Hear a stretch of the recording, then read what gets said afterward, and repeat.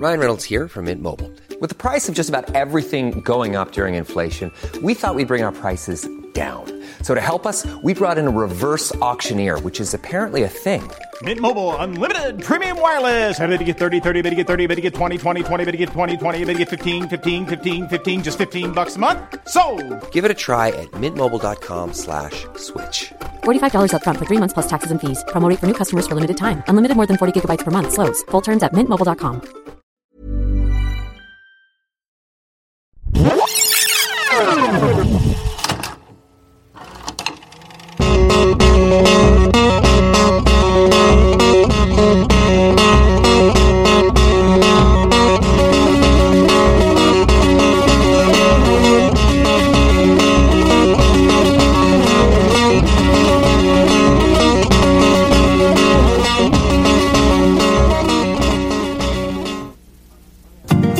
I can't take that tape from you. If it's unsolicited, I can't touch it. It's not easy to break into the music business. But these three guys... What's your secret code? I can't tell you my code. ...just found a way. You guys are a unsigned band, and you broke into the radio station to get your demo played on the air? I just feel a little goofy with a water pistol. They don't know it's a water pistol. They think it's real. Oops. Look, all I want to do is be heard, and then we're out of here. Okay, who are you guys? My name's Pip. The band. The band name. Sorry about that. Oh, man, look, it's the demo's wasted! Well, what are we going to do now? Run! Hello, police. I'm surrounded. I don't want to go to jail. I'm fragile. Welcome to Rewatchability. It's the podcast where we rewatch old movies and see how they hold up in the modern eye. That's so rock and roll, man. Woo! I'm Robert Larone. With me, as always, is Blaine Hellcat Waters. Hellcat. Yeah, I really did. That was a last minute decision. Dude, that's rock and roll. I thought so. You improvised. Right. We're here, as always, to talk about a movie. But before we get into that, first of all, we want to thank our Patreons. Those are the people who give us a little bit of money each month. Mm-hmm. $1, $3, $5. Yeah, the price of a coffee a day per month can go towards our podcast. Well, I'm not giving up coffee. Or pocket change, or the stuff in between your cushions. Yeah, and if you're a Patreon, you get some good stuff in return. Mm-hmm. You get the podcast early. And ad-free. And ad-free. And every time we have the time to do a podcast just for you, we do. So you can go to patreon.com/rewatchability and find some podcasts that are just for Patreons there. Yes. Now today, we are talking about Airheads, the 1994 movie. Candy. Oh, movie. You said candy? Yeah, I thought you were talking about the candy. Right, there was a candy. Yes, there's it's a taffy. Blaine, please tell me you watched the movie and didn't just gorge yourself on sweets. My tongue is green right now because I've just eaten so many of them. It's gout. I don't know. Cut that out. That's fucking weird. Do you really have gout? Is that something that you want to announce on the podcast? That you're a gout survivor? I don't even know. It was gangrene is what I was thinking of. I don't know why I went gout. Oh, man, that's dark. My grandpa's leg got cut off because of gangrene. Jesus. Wow, you're really bringing it all back. God damn. Let's talk about Airheads. The candy? No, the 1994 movie. Okay, Blaine. Starring Adam Sandler. Yes. Steve Buscemi. And Brendan the Mummy Fraser. That's right. It's like an all-star cast. Blaine, when was the first time that you saw Airheads? I think this was a sleepover movie, Rob. Oh, I know you like to make fun of the sleepovers I used to have with my friends watching movies, but this was one of the movies that we watched together. And I think we might have been eating the candy Airheads at the same time. That's awesome. Yeah, it was fun. We liked Adam Sandler. Mm-hmm. We, thought we knew what music was. Right. And I still listen to Blink-182, so maybe I still don't know what music is. Right. But yeah, we loved it at the time because it was just fun, irreverent. I think it was kind of geared towards our age demographic, which is like 13, 14, somewhere in there. Right. And, yeah, we thought it was kind of just this fun, silly send-up of a lot of other movies that we had seen as well. So, nice. Yeah. So when did you first see it? I don't remember when I first saw it, but it definitely played a lot, in front of my eyes. I'm picturing like some sort of Clockwork Orange thing going on where they pry your eyes open. No, it was definitely, I did it to myself. Okay. I was a fan of rock music, particularly in high school, and this was one of the few movies about it. Right. Like, there were other movies like Bill and Ted. They were in a band. Yep. There was stuff like Almost Famous would come out way later.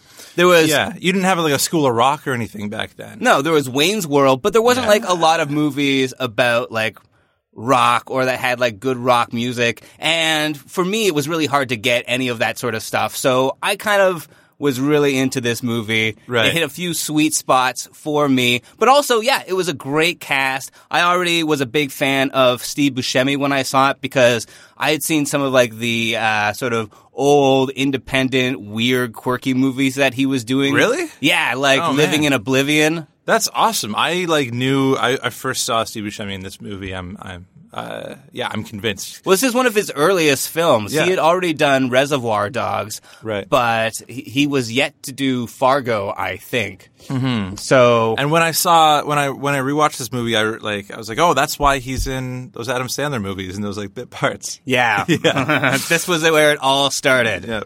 But so I did enjoy this movie. I can admit that it's not a great movie. Yes. Like, it's not Citizen Kane. Yeah, well, and we'll talk about the dated things about it. There are definitely some things that are dated about it, but it also just made me feel uncomfortable while watching. Like I was like, "Oh, why would you even go there?" And now you're sitting in it. Like, yes. It was weird. Yeah, but at the same time, I was excited to watch it again because to revisit like the spirit of rock and roll. And also, I should mention, the other reason why we were talking about doing this movie was because Adam Sandler, who up until 6 months ago, we were all like, yeah, Adam Sandler, he's doing the movies, he's making 50 movies on Netflix, and they all take place in Hawaii with Kevin James and David Spade, and I hope he's having a lot of fun. But now, Uncut Gems, he's transformed himself. A lot of people said he should have been nominated for an Oscar, and he wasn't. Yeah, snubbed. But a lot of people now see how great he can be in movies that aren't of his own design. Well, I mean, he makes a certain type of movie, but he is a good actor otherwise. Yeah. And, I mean, he's proven that before in Punch Drunk Love. Mm-hmm. Rain Over Me was one that he did. I don't know. There's one that he did that he was, like, serviceable Punch Drunk Love is amazing. But Rain Over Me, I think that wouldn't hold up to scrutiny. Yeah. But this was one of Adam Sandler's earliest roles, so I thought we should go back and see if we can see the spark of what would lead to his success in Uncut Gems. And there are definitely some moments that make me feel uncomfortable. So that's a similarity. That's spark, right? Great. So for our audience who might have, not grown up when we did. Or headbanged the memory of Airheads away. Right. What is this movie? Let's run it down for our listeners right here, right now. Okay, so it starts with this long-haired dude. He is trying to break into the Palatine Records building. And he's pretending to be like a courier, and he gets in there, and he's good at it. He's an actor. Yeah, that's he's right. He's Brendan Fraser. It is Brendan Fraser, pre-Mummy, pre-Encino Man, I believe. He's a versatile thespian. He's played kind of like a dumb dude with long hair. A dumb dude with shoulder-length hair. He's really run the gamut. No, but that's not fair. He did some really good stuff, like, back in the day. And also I hear he does good stuff now. He's like, back working. Yeah. Yeah, he felt like kind of maligned by Hollywood. Like no one would give him a role anymore and was kind of just sad about it. Yeah. Yeah, which everyone thought something happened, but he was like, no, I just stopped working. Which is kind of really sad. But wasn't there a thing, I'll cut this out if it's not true, but wasn't there a thing about him being, like, sexually assaulted or something? Oh, really? Yeah. I don't know. Anyway. I hadn't heard of that. But he manages to get to this executive and tries to hand him off his demo tape. But the executive, played by Judd Nelson, says that he can't take it. It's unsolicited material, and there's nothing he can do. So he's busted. It's not going to work. Right. He gets thrown out. So he goes back home, and then we see kind of his life. He has this kind of rocker girlfriend, and he's a bad boyfriend and bad roommate. Bad roommate. Yeah, he puts her stuff into the toilet. That's not nice. You have to respect people's things. That's fair. But she is a little abusive with the headbutt. Don't headbutt your significant others. Yes, yeah, even if they're a bad roommate. Leave a note. Leave a note. Passive aggression is the way to go, I found. Yeah, aggression. That'll just wind up in jail. Hey, bud. Calling your significant other buddy. Hey, buddy. Don't leave the toilet seat up. I fell in last night. But yeah, his life is not so great because, yes, he wants to live this rock and roll lifestyle. He's got this great band, he says, called the Lone Rangers. Right. And everyone makes a big point that the Lone Ranger is the Lone Ranger. So why would there be multiples? Yeah, it seems, yeah. But, there has been multiple Lone Rangers. It was played by lots of different people throughout time. Yeah. Yeah, there you go. And I think it would have been a way better joke if they just never said anything about it. Yeah. They keep on bringing it up, though. They're like, this is one joke that will sell. Let's keep on hammering it home. This is the one that's going to make it. Yeah, people are going to laugh the third time we bring it up. God damn. But he doesn't want to get a job and do anything that distracts from his rock and roll dreams. Jobs are lame, man. They are, dude. Yeah. Dude, you don't even know. He should have just gotten a podcast. Yeah, that's That'll right. pay all the bills. Are you kidding? I'm only doing this to put my demo on air. Can you play this 8.5-inch tape? No one can. Wait, 8.5-inch? Men always think it's bigger.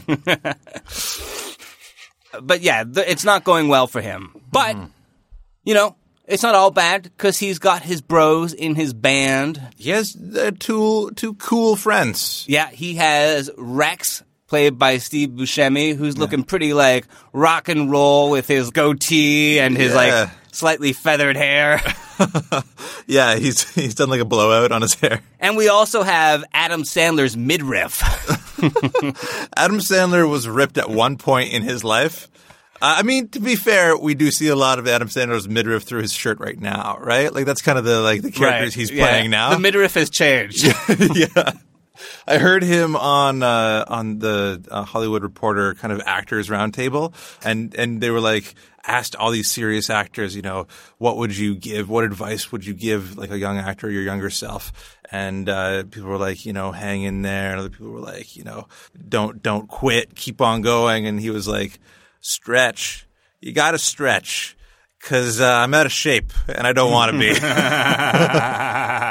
like, I can't pick up the basketball off the court when I play basketball. I was like, oh, poor Adam Sandler. Yeah, that's rough. But, I mean, he's looking pretty good in this movie. And I think they even give him, like, a little bit of, like, an eye candy moment. Oh, yeah, where he, like, puts his toque over his junk? Yeah, it's like a Red Hot Chili Peppers concert.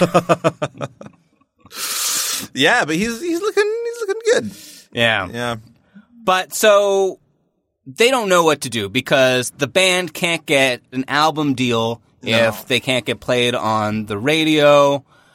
And it just so happens that Steve Buscemi works at this store where he steals toys that look like guns, which is just a weird setup. Usually criminals that want to do things just go to the store and buy the gun. Yeah. He's already stealing. He has a collection. Yeah. Yeah, it's very weird. And they fill it with chili water. Yeah. Or something like that. Red Hot Chili Water. Yeah. That's right. That was the original name of the band.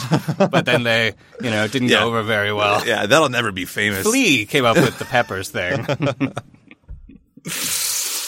Yeah. So they then kind of, they're on the last legs as a band. They need a big push.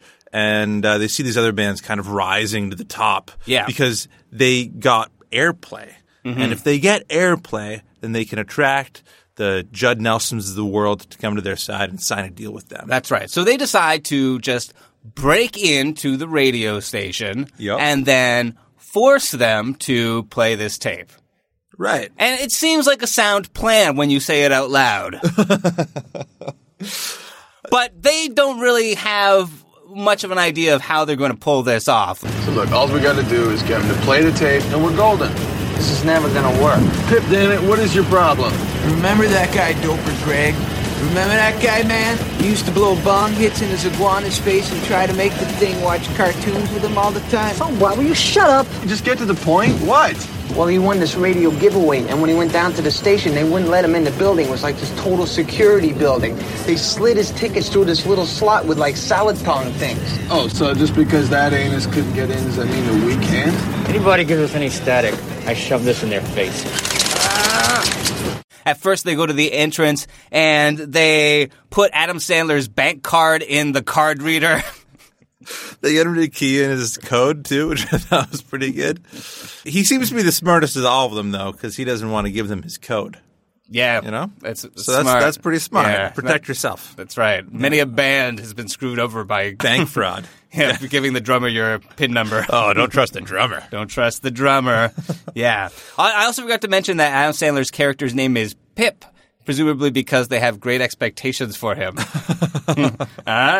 Or he's going to be the 3 background singers of the band. Yeah. That could also be good. So they sort of go in, and they just sort of like go into the DJ booth, and they start to try to convince this guy to play their tape. And they don't have the guns out at first. No, the guns are kind of away in bags. And I love how the guy is like, hey, how'd you get in here? There's so many locks on every door. But once they were past the first door, they just... it was easy. Yeah. They just got in. Yeah. There's no locks. No locks. Come on, man.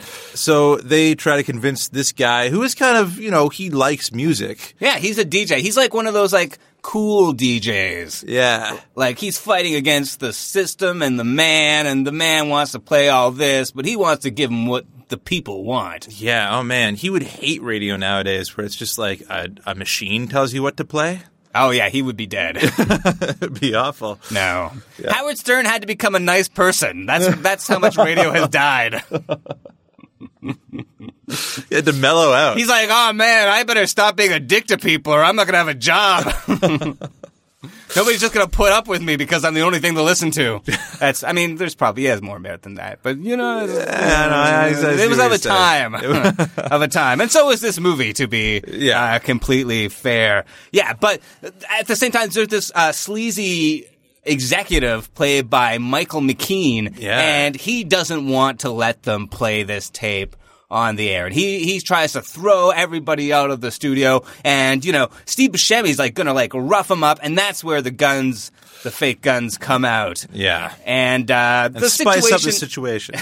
That's right. Were you about to say that? I was going to say it escalates. Yours is more appropriate. So now they're in kind of a hostage-y situation. Hostage-esque. They do call the cops. The cops are called. And then they try to escape the building, but the cops are already out there. Yeah, and that's Adam right. Sandler has this kind of weird mirror game with the police officer at one point. It's so weird. Yeah. Yeah. But they agree to play the tape, except the only copy of the tape they have is this like 1/4-inch tape, like all wound up in like a box. This is like dinosaur physical media. They have no way to play this.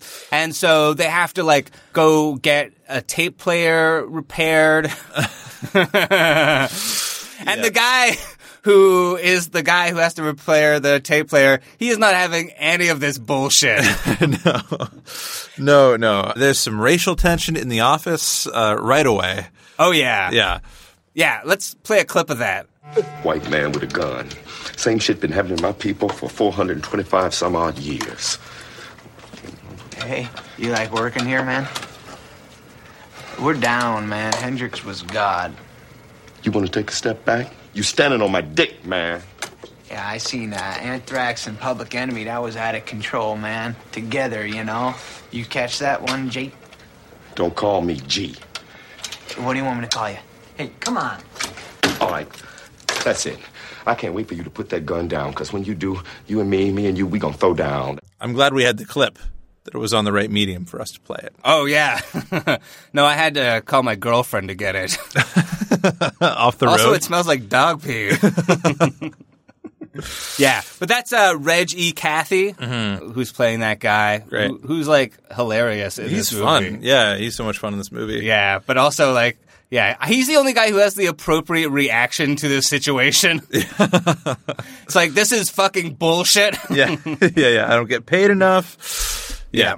But other stuff is also going on. There are other people there. We have David Arquette, for some reason, with his hair dyed platinum blonde, again for some reason. Yeah, he's kind of like their biggest audience, their example of their audience, right? The Lone Rangers is what they're called. Yeah. So he's kind of like the guy that's like totally deadhead, a total airhead, like this movie's title, and just wants to like rock, just wants to like, really take it to the man. Yeah. Yeah. And I don't know, David Arquette is okay, I guess.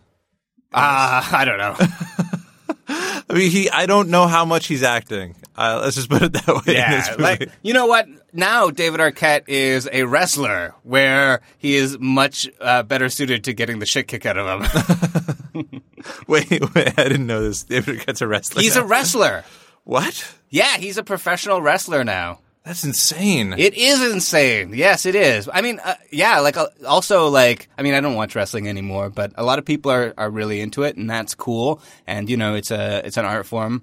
But also, like, Freddie Prinze Jr., I think, writes for WWE or something like that. Wow, yeah. Yeah, that's right. Hollywood's taken over. Yeah, all your favorite 90s Scream-adjacent celebrities. Oh, man. Yeah, Nev Campbell is just... Steel chair to the head. The concussion. She could use some glow. Yeah, exactly. That would be good. Yeah. She would be awesome. She'd be pretty great. Yeah. What else has happened? There's also Michael Richards is in this movie as well. Mm-hmm. And he's not the one that's uncomfortable with race in this movie, which is the weirdest part. He plays the kind of send-up parody of Die Hard movie where he goes into the vents, catches himself on fire with the lighter that he has, and communicates with the police officer outside. And tries to like really befriend him and tries to get him to take over the situation. Yeah, that's right. There's a SWAT guy out there, and there's also like we see the classic. There's two different departments of the law, and they refuse to work together. And there's the one guy who's like overzealous, and then there's the other guy who is, of course, played by Ernie Hudson. Nice. Yeah. That means that this movie has two fucking Ghostbusters. Ghostbusters. You really went Canadian on that. Yeah, Ghostbusters, eh? Well, it's a Canadian film, eh? Yeah, Ivan Reitman. Ivan Reitman. Oh, I bought some shoes from Reitman's, and the ghosts were in them. Oh, really? Eh? Oh no, that's some bad stuff, man. Yeah. Oh God. But it's good to see him too. Yeah, he kind of plays this guy that's trying to pretend to be a record executive, and they ask him some skill testing questions about rock music, and he does not pass the test. Oh no! I mean, and this is like a huge scene. Mm-hmm. They decide to test him first by asking like which side he fell on the Van Halen split. Right. I'm assuming that's a piece of geography. Yeah, it was a Soviet satellite state. But the second question is, who would win in a wrestling match between Lemmy and God? I was still laughing about the Soviet satellite state. Yeah, and he doesn't get that one either because it's a trick question. It's a trick question because Lemmy is God. I don't understand that either. That seems like a very Nietzschean thing to say. Is it philosophy? It's a philosophy. It's the philosophy of metal, man. Because Lemmy, Blaine. Let me explain something to you. Blaine, have you heard the word of Motorhead? I've heard the word Motorhead. Well, Motorhead was like, the most rockinest band basically ever. And Lemmy was basically the epitome of rock and metal music. He was the man. There's a great documentary called Lemmy, which I will recommend to you so that you can be educated on our savior. Please educate me. You're talking the past tense. Is Lemmy no longer with us? Yeah, sadly, Lemmy passed away. He died just before all the other celebrities died. That year when they just all they were just gone. Yeah. He died right before then. But I did get to see Motorhead in concert. Really? Yeah, just right before then. Cool. He looked like he was a bit sick. Anyway, it's sad. Yeah. But Lemmy shows up in this movie. Oh. Yeah, that's right. Later on, when they're having the big moment and Brendan Fraser, he admits that he was a geek in high school. Right. Another guy says, hey, I played D&D. And then Lemmy's the guy who says, and I edited the school yearbook. Oh, really? Yeah. Sweet. And it's awesome. I thought he was the guy that yelled at, and I masturbate too much. Well, yeah, probably that too. Motor hand. Isn't that all of us? Nothing wrong with that. Nothing wrong with D&D either. It's just not my thing. You don't rock, man, until you play D&D. There's also some other cameos in this. Well, we're talking about the cast. There is Beavis and Butthead. Yeah, they make a call. Mm-hmm. Yeah, they call in. There's also Rob Zombie and his band White Zombie. Oh. They're the band playing at the club when Chris Farley, he has to go at one point to find the second demo because the first demo is eaten up by the tape machine. Yeah. And so there's another demo that we're told exists. And just as we hear about its existence, we see Kayla, the girlfriend, throwing it out the window of her car. Yeah, and that's one of the things we cut back to again and again is how much this tape goes through over the course of the night, being run over by cars and a dog peeing on it. Yeah. So because, as part of the conditions for not blasting all these hostages, which I mean, just sort of reminds you of what a dire movie this is. It's literally about a hostage situation. People could die. Yeah. And here we have Chris Farley. Chris Farley is one of the good cops, though. He's actually a pretty good cop. He keeps his calm when people are trying to entice him to violence, except for one part where he really hurts a person. Well, Ernie Hudson tells him, if he gets in any trouble to improvise. Right. So he goes to this club where White Zombie is playing. And he gets up on the stage and plays jazz. That's right. Some Ornette Coleman shit. Yeah. No, he gets kind of sidelined by these thugs. Thugs, but they look like they're kind of out of the Flintstones. Yeah. And they're looking for Brado burgers. And so they're about to kind of beat him up, which I don't know why you would beat a cop up in a club. Yeah. Are you trying to join a gang idea. Or something? I don't know why they would do it.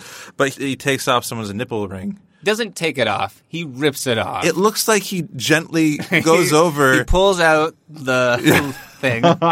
No, but it looks like it just comes off the guy's body. There's no force that he... You wanted to see blood. You wanted to see that man's nipple fly off and fall on the dance floor. Oh, God. Be moshed over. God, that makes me feel ill just thinking. And then Rob Zombie would write a song about it. Yeah. Nipple on the floor. Nipple on the dance floor, the Rob Zombie hit. Oh, God. But he does kind of convince Kayla that she needs to find the tape in order to save the hostages. Yeah, that's right. And so she does after her dog is beat on it. Yeah. Mm-hmm. And, she goes back, she finds the tape, she delivers it like a hero, considering how much of a douchebag Brendan Fraser is. Yeah, but she probably knows that they wouldn't actually use real guns or something, Oh, yeah. I mean, I guess. I don't know. I feel She does also endanger all the hostages if she does think there's a gun by throwing a chair through the window and destroying the soundboard so they can't blast their music down anymore. She has anger problems. Yeah. She should talk to somebody. If your girlfriend is throwing a chair through the recording studio window, that is a sign that is not a good relationship. You can do better, Brendan Fraser. And we should say at the same time... Listen to your mummy. The same time this is going on, the DJ is finding out that the sleazy exec of this place is selling the station almost to be an easy listening station. Yeah, that's right. And he's going to fire everyone. They're not going to play any more rock music ever. Yeah. And it's just going to be shitty, crappy music, which that would fucking suck, man. Yeah. But that would harsh my buzz. It would harsh my buzz. And they don't want to do that, so they decide that they're going to go out in style, and they play a bunch of rock music, and they're just gonna keep rocking until the end. But also, this is where they decide to escalate the plan because they can't play the tape.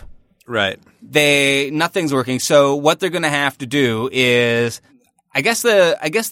Jed Nelson comes back and he agrees to give them a contract, which was part of their demands. Yeah. Brendan Fraser wanted to do it, the real way by getting somebody to listen to the music and be like, yes, this fucking rocks. Yes, give them a deal, man. Yeah. But they do put it as part of the hostage demands with other demands to make them look crazy like a naked picture of B. Arthur. I don't think there's anything crazy about that. No, that's the sanest thing I've ever heard. Yeah. Yeah. But... So they get this record deal, and they're going to get a chance to play the song for everybody who's gathered outside the station during this hostage situation. Yeah, because he wants, he doesn't want to sign the deal because they haven't heard it, so he really wants to play it to everyone to show that they're worthy of this record deal. Yeah. Yeah.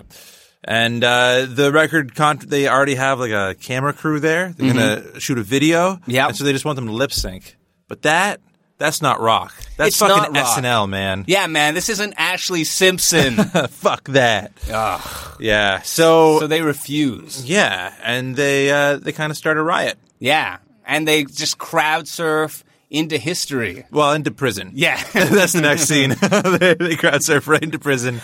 But in prison, they get to rock because apparently part of their bail conditions, or I don't know how a lawyer would work this into a trial where your people, not only do they get imprisoned in the same thing, but they can play, rehearse, and perform rock music. To record, to then go on tour after their 6-month stint in prison for holding a bunch of people hostage, destroying a station. Yeah. And, obstructing justice. But they became folk heroes. Right. So, Right. that, Okay. they get to do whatever they want. I mean, it's rock and roll. It's a weak comedy movie, is what it is. And that's why the plot rock and roll doesn't matter. Their girlfriends are even there on the side dancing. Yeah, of course. Yeah. And then there's kind of a gay panic moment with Steve Buscemi. Oh yeah, that's right. When he makes the bass guitar be his dick. Yeah. And then he's gonna fuck the audience with it. Right. Yeah. But then Adam Sandler's like, dude, no. Right. And then the audience prisoners is are primarily just men. Yeah. Well, and they're just they don't look into it. They don't like it. No. Yeah. But you know what? There's nothing gay about being fucked by a bassist bass guitar during a concert. No, just uncomfortable, I'd say. Just slight discomfort. And I've been made love to by Geezer Butler. But there are other moments that are slightly uncomfortable in this movie, and I think we might want to get back to them in the second part of this movie. Okay. But okay. Yeah. After this break.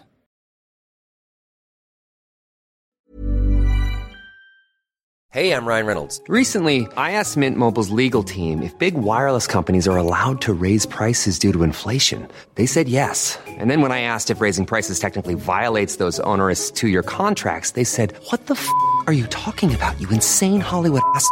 So to recap, we're cutting the price of Mint Unlimited from $30 a month to just $15 a month. Give it a try at mintmobile.com/switch. $45 up front for 3 months plus taxes and fees. Promo rate for new customers for limited time. Unlimited more than 40 gigabytes per month. Slows full terms at mintmobile.com.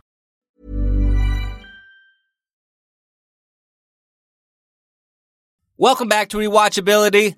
We're talking about Airheads, the movie where Adam Sandler purports to rock. Blaine, where Steve Buscemi has a goatee. Yeah. Well, he's had goatees in other movies too. Yeah, like I feel like about half the movies he has goatees, but this one's like different, you know. Yeah. I think a goatee on Steve Buscemi can mean many different things. Right. It's not just symbol. Evil Steve Buscemi. No. Okay. He uses it like, you know, like a dancer uses gesture. Cutting fine lines into his beard. Yeah. Great. Yeah. So I have some trivia questions for you. Mm-hmm. And if you don't get them, we're going to brand you a poser. Well, I thought you were going to shoot me, so that's good. That's better than the hostage situation that I thought you were going to insinuate. There's chili oil in this gun, so okay, great. Don't worry. It'll just be a massive amount of pain. I'm so bad with spice. Okay, so what are these questions? Okay, so this movie is the first of many films which feature both Steve Buscemi and Adam Sandler. Okay. There's been a lot of Adam Sandler's movies where Steve Buscemi has shown up for a little cameo or a part, and it's been like a great partnership. How many movies have they been in together, and can you name under half of them? Under half of them. I'm going to say they've been in 5 movies together. Okay. Because of how the question was phrased. That's wrong. Damn it. So let me tell you how many first, and then you can try to name them. Okay. 13 by my count. What, are you fucking kidding me? No. 13? 13. Jesus Christ. Well, I know Billy Madison. Okay. That's one. He's a wedding singer. Okay. That's 2. There's I should just name every Adam fucking Sandler movie. Go for it. There's Happy Gilmore. He's not in that one, dude. Sorry, you lose. I'm a poser, the first one. No, okay. You only get one wrong. So what are they? What are the movies? Okay. So you were right with Billy Madison, the wedding singer. You missed Big Daddy. Okay. Mr. Deeds. I Now Pronounce You Chuck and Larry. I think a lot of people missed I Now Pronounce You Chuck and Larry. Grown-Ups. Okay. Grown-Ups, duh. Oh, yeah. No, that's went to cons. Hotel Transylvania, 1, 2, and 3. What do you know? All right. Sure, fine. Be that way. The Cobbler. Okay. Ridiculous 6. Sure. And there's another movie called The Week Of that they're both in. Oh, yeah. That's like about a wedding. Yeah. Yeah. Yeah. All right. That's a lot of movies. Yeah. That's too many movies. That's a few. But I'm so glad they're friends. What a fruitful partnership came from this movie. Yeah. I mean, yeah, I like it. I mean, just from what I know of Steve Buscemi, he seems like a pretty like down to earth, almost blue collar guy. And Adam Sandler, I think, is as a multimillionaire, probably in that sphere as well, or at least plays that audience, and doesn't pander to them. No, and so I think they have some stuff in common. Yeah. Okay. So you did pretty measly there. Okay. But I have another chance for you to make up for it. Okay. With question number 2. Okay. So director Michael Lehman was due to direct another movie around the same time, but unfortunately, due to Airheads, he had to remove himself from directing the project, though he stayed on as an executive producer. It went to Tim Burton. Name that film. It went to Tim Burton? Yeah, it was directed by Tim Burton instead. Which film was Michael Lehman supposed to direct? Tim Burton's films always seem to come from, deep within his soul, so it doesn't feel like anyone else would have directed it. But maybe, or like a remake of some old thing. Yeah, like maybe Batman or something like that? Or Oh, interesting. Well, that's so far off. Okay. You're way off. No, All that's 1980, was it 89 that Batman came out? Batman 2? I mean, still. Okay, what are you going to say? What is it? It was, in fact, Ed Wood. Oh, okay. Yeah, which is my favorite Tim Burton movie. I've never seen it. Dude, you have to see Ed Wood. It's a great movie. It stars Johnny Depp, and he's great in it. And, yes, he's a controversial figure. right now, but right now, as always. But this movie's so good, I would say swallow it and watch it. Because it's about Ed Wood, the Which film side director. did you come down on in the herd depth split? I'm staying way out of that one. All right, but Ed Wood is unimpeachable as a film, and I think is Tim Burton's real masterpiece. Oh, wow. Okay. So, and could have been totally different if this guy had directed it. Of course, he was better known for directing Heathers. Yeah, I mean, that's the one that had the most ratings on IMDb. I kind of looked through his films, and I was like, this is the one that has a 7. Yeah. Everything else is kind of 5 and below. Yeah, everything after that, it didn't turn out so great. He's still Must Love Dogs and stuff like that. I think he did. Maybe, yeah. He's done lots of TV. I think the most recent thing is... there's some sort of, I think it's called Whiskey 6-7 or something like that. It's some sort of army troops thing. But he also directed the first, the pilot of the new Veronica Mars thing. So, yeah, but no, this movie didn't seem to do well for him. And we'll talk about why maybe his career suffered after this. Okay. So, the third question. Oh, toi.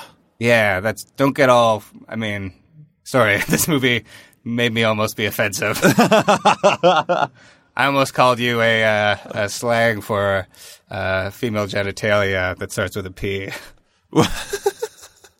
Why wouldn't you just call me French? All right. So what's the third question? So Rich Wilkes wrote the screenplay for this movie, and it contains a reference to many rock bands. Okay. Many bands are all over this. Oh, I'm going to get this question. Okay. Yes. So, which rock biopic by a band whose member was mentioned in this movie did Rich Wilkes go on to write recently?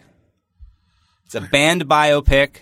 One of the members is mentioned in this movie. What? Was it the Bohemian Rhapsody? Oh, no, that's not close, but it is at least in the right genre.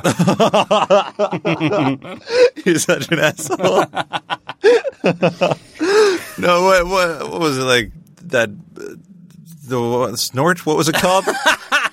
Snort. It's a better title. It's The Dirt. The Dirt. The Motley Crue. Yeah, that's what I thought. Yeah, the Motley Crue biopic. Of course, yeah, there's a line where Steve Buscemi's talking about Tommy Lee. And I said a member of Motley Crue, but also Tommy Lee's member also had its own screen time. Yeah. But I'm sure he used this movie on his resume to get that job, which I didn't see the movie. It's apparently not very good. No. And I'm not a big Motley Crue fan, so sure. So why see it? Why see it? But Tommy Lee was such a. But would you have seen it if it was called Snort? That's all I'm saying. Yeah, it's like the poster was like cocaine or anyway. Go on.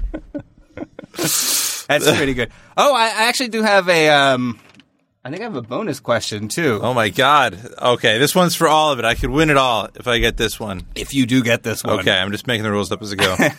So, which James Gunn co-written film features Lemmy from Motorhead? I just gave you a whole education on that guy. You told me to watch the doc.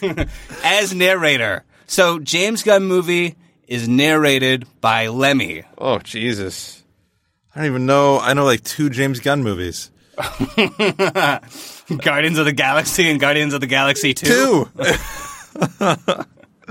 No, well, he wrote or co-wrote Tromeo and Juliet. Oh, so he was in the Troma Pictures kind of wheelhouse. Yeah, that's where James Gunn started. In fact, James Gunn's career, remember when he was canceled? Yeah. So, his early career was pretty out there. And then they brought him back on Netflix. Wow. he's like a TV show that everyone loves. Yeah. But his early stuff was really pushing the boundaries. Right. And but he had Lemmy narrate this movie, which I think is hilarious because Lemmy is God. Yeah. So good narrator. Yeah, good narrator. So those were my questions. You did really bad, Blaine. I'm sorry. Okay. Sorry, man. No, don't. You don't have to. You're out of the band. Okay. I'll show myself to the door.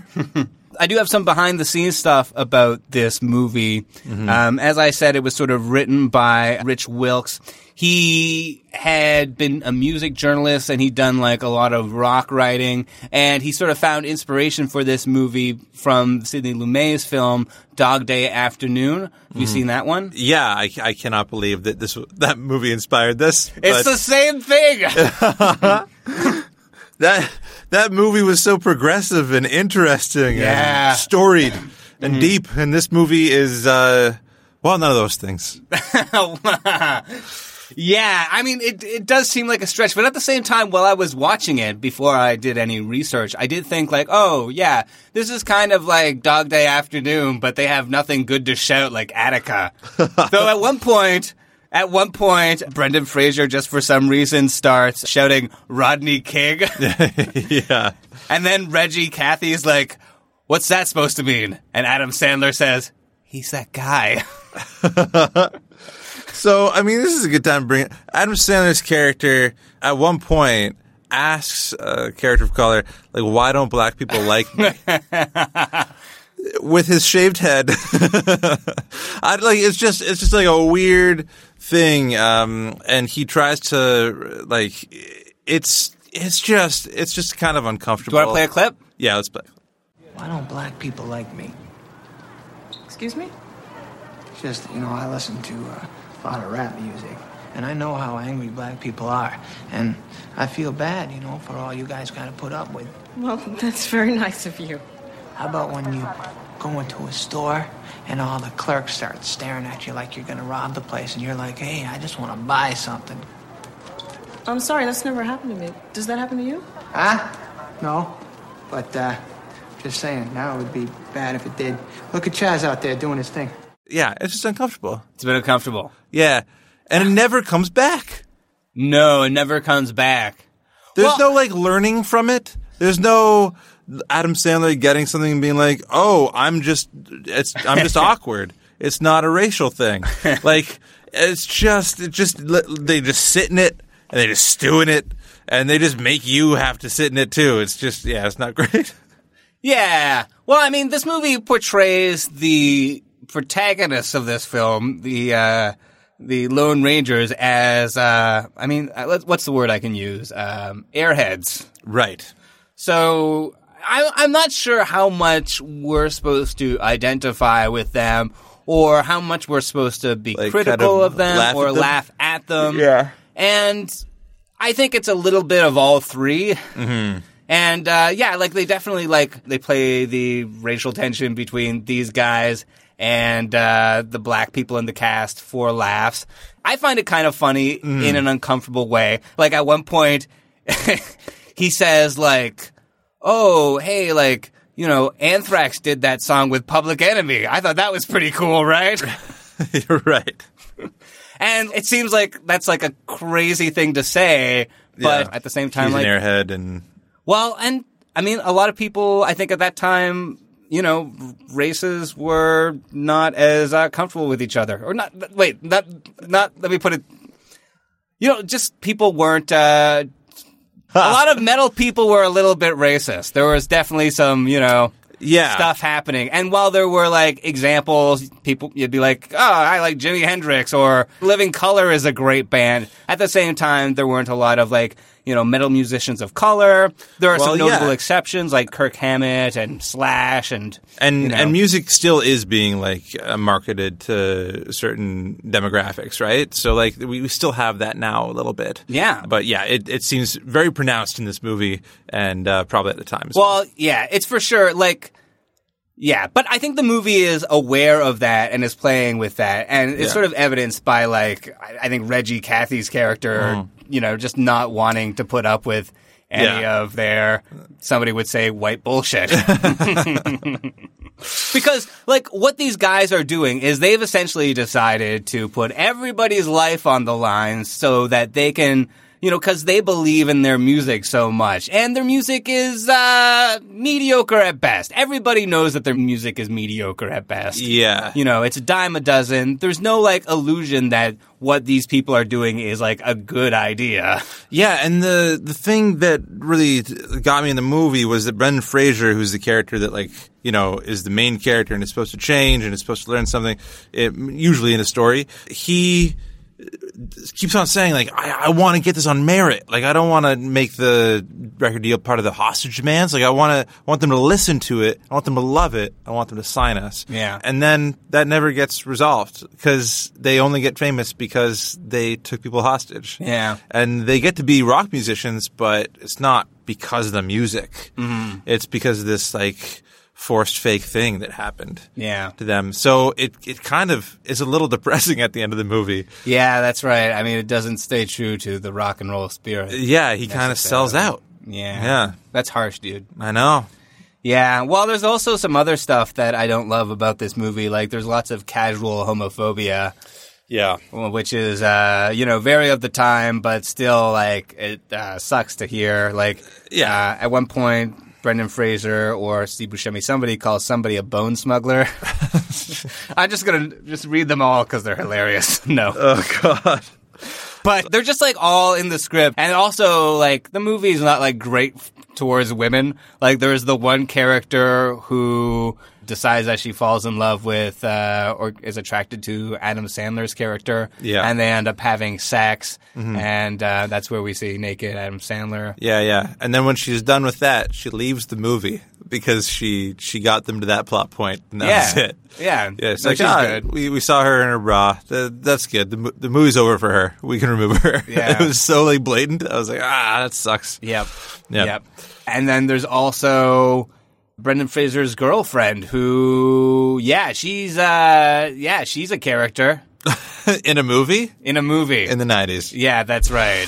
Yeah, not a great representation of women. No, not in this movie. Not in the 90s, probably, overall. No. Yeah. This movie happened before any of these people were really stars. Brendan Fraser was the first person they cast, but the studio was really not sure about Adam Sandler.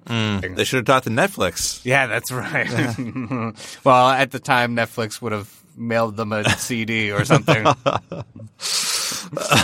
But the directors really had to push for him, and they said that they don't think that he could have gotten paid more than $50,000 for this role.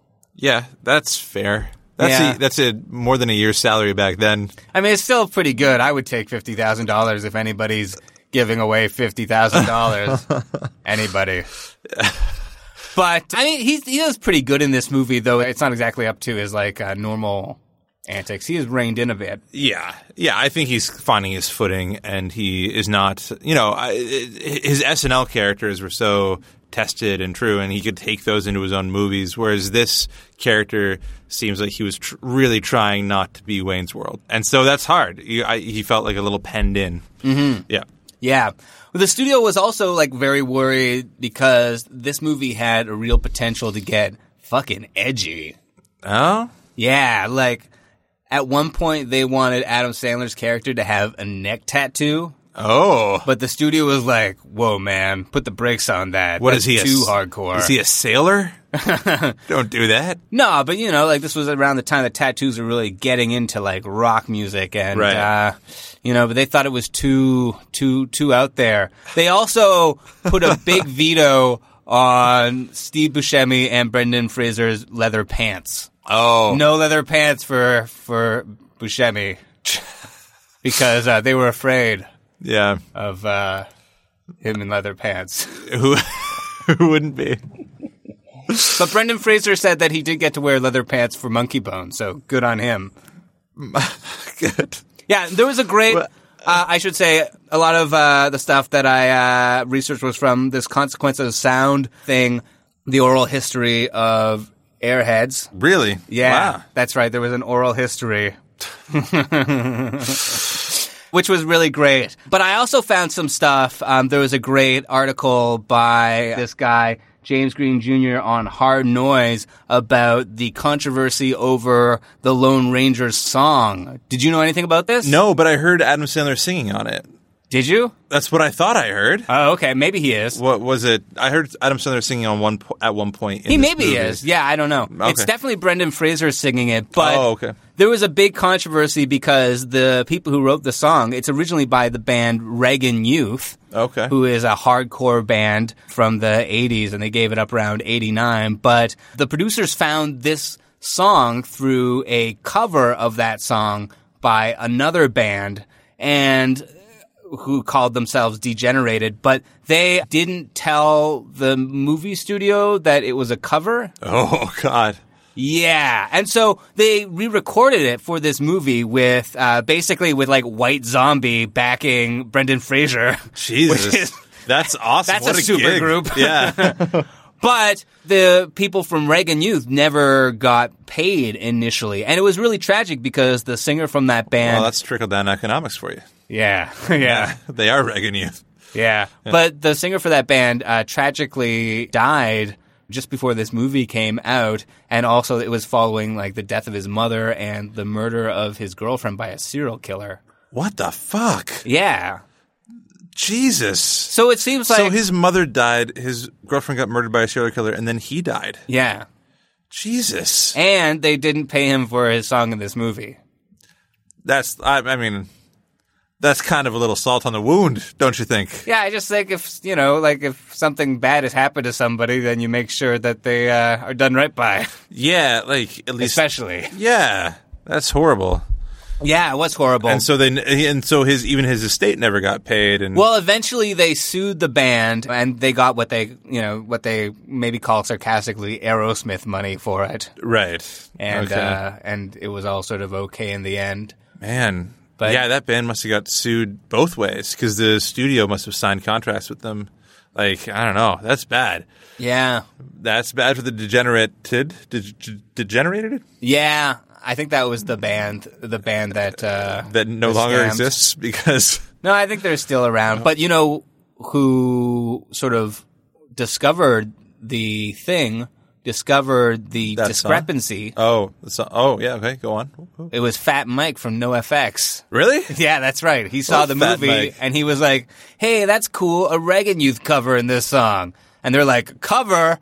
Whoa! We're done. We're over. Our lives are over. Yeah, and like some of the other things, this movie's not like it kind of sells out at the end. Yeah, you know, it's not the nicest ending for this movie. It's all about rock and roll. Like it feels like if you wanted to see a movie that this movie kind of purports to be and isn't, you want to see what's that one with Christian Slater? Oh, Pump Up the Volume? Pump Up the Volume. That's a great, like, radio movie. That's, yeah. The best one. And it's like rock and roll. He's playing all these songs and he's not selling out. And it's like pirate radio. I love that movie. And I think this movie kind of wanted to, like, wade into those waters, but didn't want to get wet. For sure. And I think that's, you can't. Yeah. You're going to get soaked there. Just enjoy it. Get in there. Yeah. So, Blaine, what did you think about Airheads rewatching it this time? I could never see this movie again and be all right. I didn't really like it. I didn't enjoy it as much as I thought I would. Some of the jokes that I thought that I remembered when I saw it again, I was just like, oh, those aren't as funny as I even remember them. Yeah. I think if you're a Ute, Trump youth or something, you can watch this movie and enjoy it. But I revisiting it, I was like, oh, this really lost its luster, and to now think about the end of the movie and what it's saying, and it just kind of, yeah. You're saying it doesn't have a good message. It doesn't have a great message, and it kind of sucked. The ending sucked, and I wanted a little bit more, right. Especially of Chris Farley. I could have used so much more of him.